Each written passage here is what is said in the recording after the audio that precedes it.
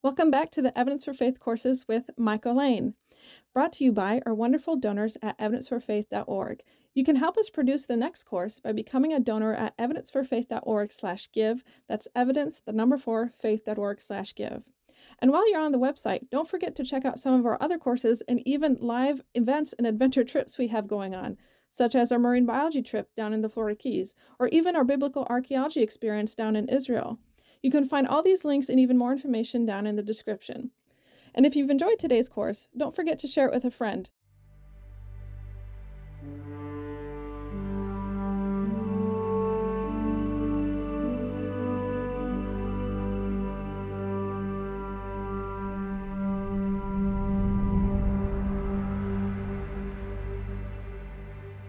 Hello and welcome to Evidence for Faith. I am so glad you're joining me today as we continue our study on David's Guide to Leadership. This is lesson number 6. It's entitled, Be Rich, Be a Friend. We're going to be looking at 1 Samuel chapter 23 primarily today. We'll be looking at a couple of other verses too, but that is going to be our primary text is 1 Samuel 23 as we continue to look at massively important skills about leadership. And not just leadership, this is just good information for anybody, any Christian, to be able to have also about friendship and being rich. And I'm not talking about rich in wealth. But let's begin by asking God to bless us and open up our hearts and our minds. Dear Father, we do come before you and ask that your Holy Spirit, Lord, teach us. Thank you for all those who are joining me today in this lesson, and I pray, oh God, that you know the needs and the minds of the people who are listening, and I pray that you use this, that your Holy Spirit uses this lesson and teaches them something that will really deepen their relationship and help them as they grow. And that is our request and our prayer, dear God, and we ask this in the name of Jesus and for his glory. Amen. Do you know, out of the furnaces of war come many true stories of sacrificial friendship. This lesson is about friendship. One such story tells of two friends back in World War I who were inseparable. They had enlisted together. They trained together. They were shipped overseas together. They even fought side by side together in the trenches. During an attack, one of the men was critically wounded in a field filled with barbed wire obstacles, and he was unable to crawl back to his foxhole. The entire area was under withering enemy crossfire, and it was suicidal to try and reach him. Yet, his friend decided to try. But before he could get out of his own trench, his sergeant grabbed him and yanked him back inside and ordered him not to go. The sergeant yelled, "It's too late. You can't do him any good. You'll only get yourself killed." A few minutes later, the officer turned his back, and instantly the man was gone after his friend. After a few minutes, he staggered back, mortally wounded himself, with his friend, who was now dead, in his arms. The sergeant was both angry and deeply moved. He blurted out, "What a waste. He's dead and you're dying. It just wasn't worth it." With almost his last breath, the dying man replied, "Oh, yes, it was, Sarge. When I got to him, the only thing he said was, 'I knew you'd come, Jim.'" You know, one of the true marks of a friend is that he is there when there is every reason for him not to be there. When to be there is sacrificially costly. You know, Proverbs chapter 17, verse 17 says, "A friend loves at all times, and a brother is born for adversity." So true. Well, in our last lesson, we saw David faking insanity, lying, running away in some aspects from God. He definitely had walked away from God. And we found him, or we left him in a cave full of a bunch of malcontents. So now David, yeah, that's true. He's now got a group of malcontents, and he's going to tool them into an army that eventually become the army of God, who would conquer Palestine. And we have seen how David, though he was an insignificant other, rose quickly through the ranks to command. He was even made commander of Saul's army before Saul, full of his jealousy, ran him off. And we left David, as I said, in a cave somewhere in the Judean wilderness with his brothers and his father coming to his aid, as well as 400 malcontents. That's how the last lesson ended. Well, through the Psalms that he wrote at this time, we know he has humbled himself before God and is now seeking God's help in his life. Though Saul is still hounding him, he nonetheless seeks God's advice.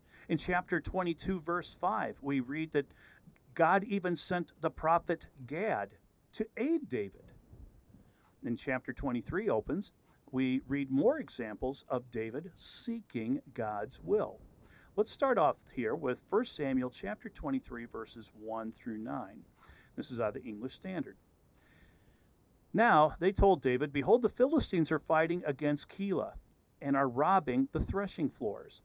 Therefore David inquired of the Lord, "Shall I go down and attack the Philistines?" And the Lord said to David, "Go and attack the Philistines and save Keilah." But David's men said to him, "Behold, we're afraid here in Judah. How much more then if we go to Keilah against the armies of the Philistines?" Then David inquired of the Lord again. And the Lord answered him, "Arise and go to Keilah, for I will give the Philistines into your hands."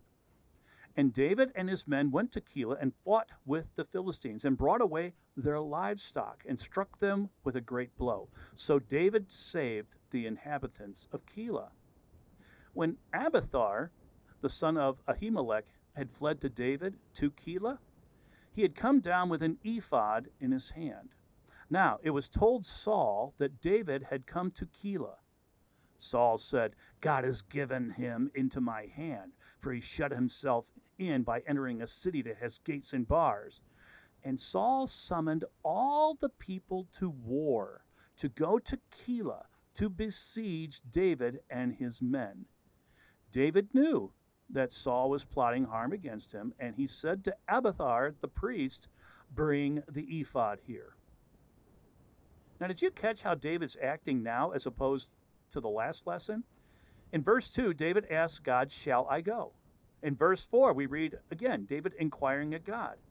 And then this last verse I said, ended with the words, David saying and ordering, "Bring the ephod here." That was an instrument used to determine God's will.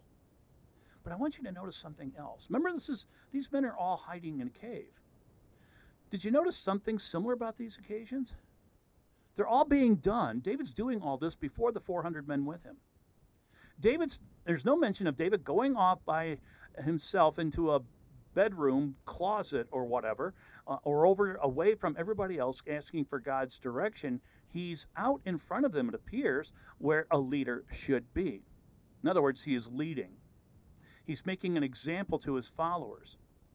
And we know from some of the biographies that the Bible gives us of these individuals, these followers of his, they too had a close walk with God. Men like, for instance, Uriah the Hittite, who was not even a Jew. He's a Hittite from the land of Turkey. He becomes a follower of David and God's own heart. David had other foreigners among his mavericks. In 2 Samuel chapter 15, verse 18, we can see this very clearly.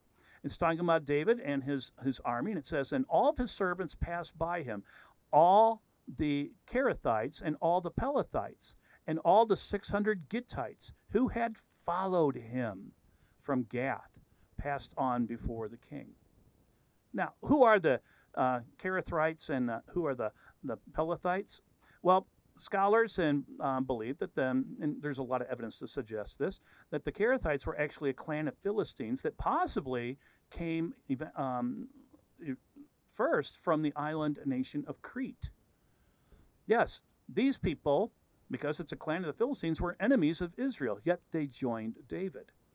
The Pelethites, that one's a little bit more of a mystery. Scholars can't totally agree on this one, but many scholars believe them to be either a tribe of Philistines or some other Arab nation that was destroyed. These were the surviving warriors that joined David together with the Kerethites, and as you keep reading through Scripture, they become David's personal bodyguard under the leadership of a Levite named Benaniah. Who are the Gittites that were mentioned? Get this one. The Gittites were warriors from Gath. Gath, the same city where Goliath came from. and where David had fled earlier, pretending to be insane and stuff. 600 warriors from that large city came and joined David's army. Now, who guided, or shall I say, who disciplined all these men? David, of course. David is being a true leader. He is living the example he wanted them to follow.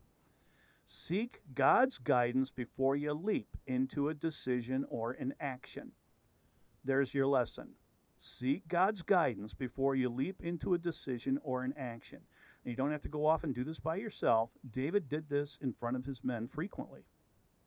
Leaders, take a look at how you lead. Do you seek God's guidance in front of your followers? Or do you pray for or with your team? True, in some places in the United States, doing this in the workforce might get you in a lot of trouble, like getting fired or even being sued by the ACLU. But you can still seek his guidance. My challenge to leaders is to try to do this publicly, to set an example for your followers. They see you doing this, they're more tempted to do the same then. Now, besides humbling himself and seeking God now, David has something else that helped him at this time in his life. As he's down living in this cave with these malcontents, you'll recall that his family and brothers came to encourage him. Now, there's an old saying I'm sure you've heard, nothing is as close as two brothers. And I'll say that in my life, that was true. My big brother, Alan, who's now with the Lord, he was one of my closest friends. I do admit that I know that some families, this is far from the truth. Brothers can't stand each other. But I think in David's case, at this time in their lives, David's brothers, who we know were not big fans of his at the beginning, have now sort of joined on with him, have become a great encouragement to him.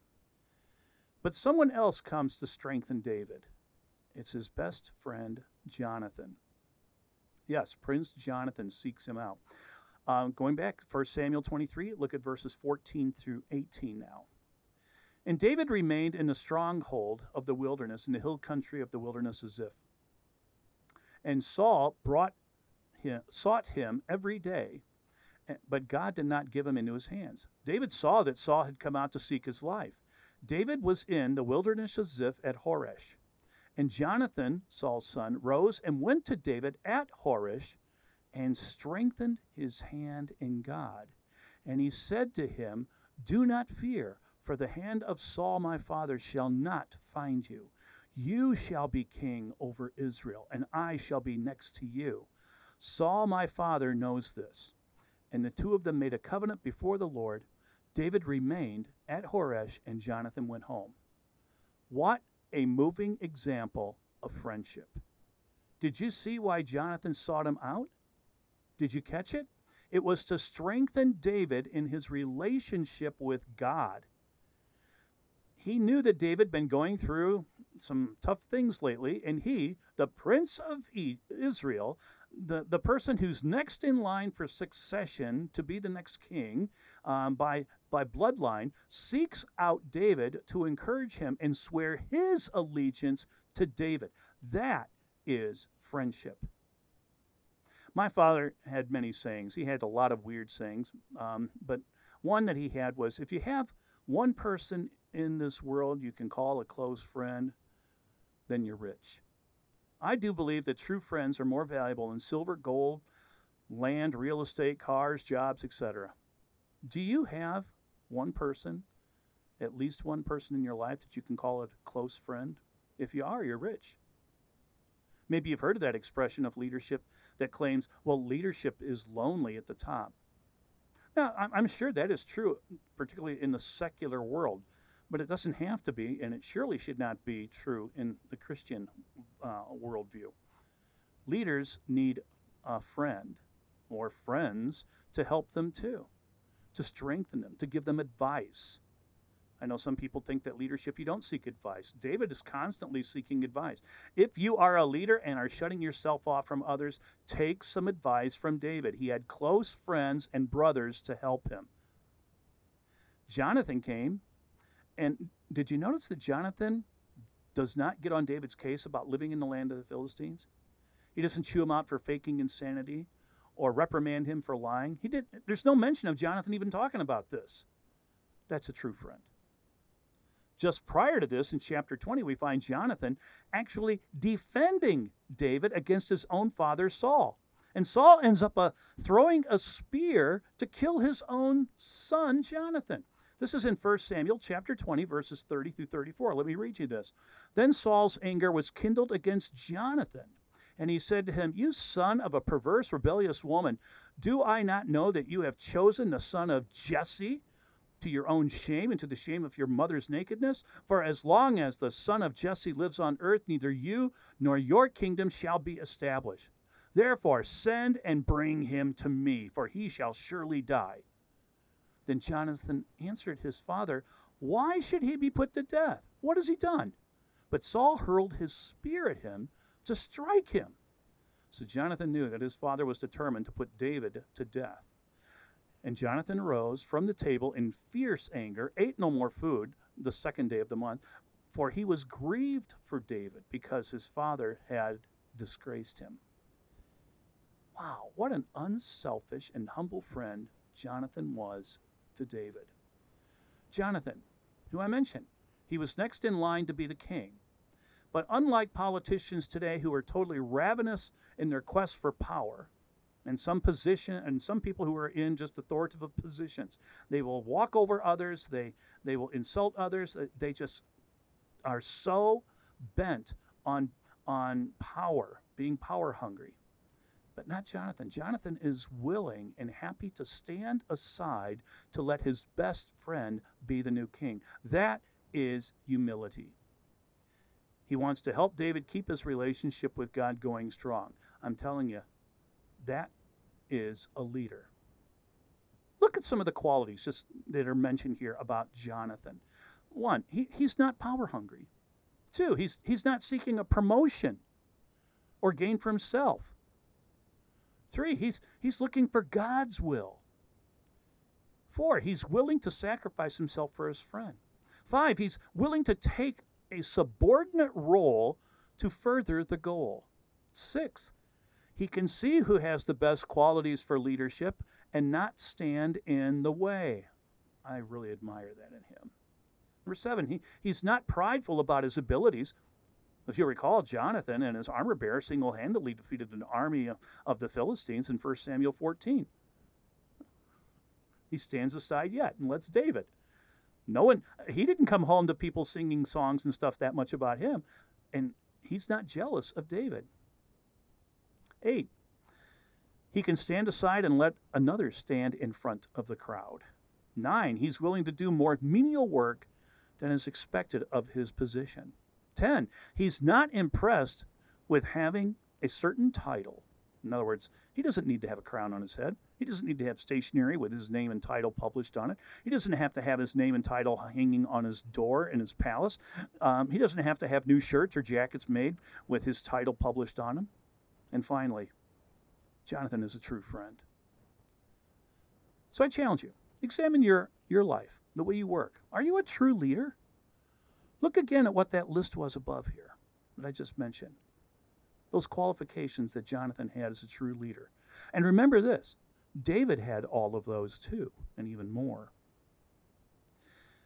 I hope and pray that you all have a close friend. Someone who's going to accept you as you are, who will be honest and humble with you. Someone who will freely give of themselves to you. Someone who will encourage you in your faith and your walk in God. Someone who is not easily offended. Someone who will cry with you, laugh with you, and listen to you. Someone who will voluntarily put themselves aside for you. And more importantly, I hope you are a person that does that all for someone else. We all need a close friend, especially leaders. Have you ever really read a lot of classics and having to do with friendship? When you really have a close friend, you disregard personal sacrifice. I don't know if you've ever read Charles Dickens' A Tale of Two Cities, but there's a classic illustration in there. It's actually from John 15:13. In fact, Dickens actually quotes that in this book. Let me tell you if you haven't read the book, or if you have, let me just remind you a little bit about it. But if you haven't read it, it's a fantastic book. But there's a part of this whole story. There's two people who become very good friends, close friends, very, very close friends. One is named Charles Darnier, and the other one is Sidney Carton. Now, Darnier, you probably guessed why his name is a young Frenchman. Eventually, he gets thrown in a dungeon and faces the guillotine the next morning. Sidney Carton is a lawyer come upon bad times. He's a wasted lawyer. He has basically finished his life, as it were, as a loose living individual as there was found anywhere in England. Well, Carton hears of Darnier's imprisonment, and through a chain of events in this book, he gets into the dungeon, and he changes garments with Darnier, who then escapes. The next morning, Sidney Carton, impersonating Darnier, makes his way up the steps that lead to the guillotine. And Dickens says, as he writes of this, quote, "Greater love has no one than this, that one lay down his life for a friend," unquote. That's a classic example of ultimate in friendship. Father God, we thank you for this time we've had, and I just pray that you help us not to realize that we need a friend alone, but we need to be a friend to others. Not to be power hungry, not to lord over someone. Be a good listener. And Lord, help guide someone in their relationship with you. I pray for everyone who's listening, and that your Spirit, Lord, will teach them through this. Will take some of what you've given me to speak on, and Lord, it will apply to their lives. And I thank you for the blessings that you give, how Jesus is the closest friend we can ever have. Thank you so much. And in his name and for his glory we pray. Amen. I want to thank you again for joining me today in this lesson, and continue to listen with us. We have a few more of these to go. Love to hear from you. Please go to evidenceforfaith.org. You can contact us there, and we have many other lessons, and we solicit your prayers, and we are a ministry that works totally by donation. So if God puts upon your heart to help us there so that we can continue doing these and going out to places, because we offer our services for free. We're just praying that God supplies it, and maybe he'll use you for that. If not, your prayers are also greatly coveted. We want that also. And we just thank you so much for joining us. So until we meet again, take care, and may God bless. Thanks for tuning in. If you'd like to help us produce the next course, you can become a donor at evidenceforfaith.org/give. That's evidence, the number 4, faith.org/give. And don't forget to use some of the other links in our description. You can find out more about Evidence for Faith and what we do as a ministry, and even sign up to some of our programs. And if you've enjoyed today's course, don't forget to share it with a friend so they can benefit from it too. And with that, we hope to see you on the next course.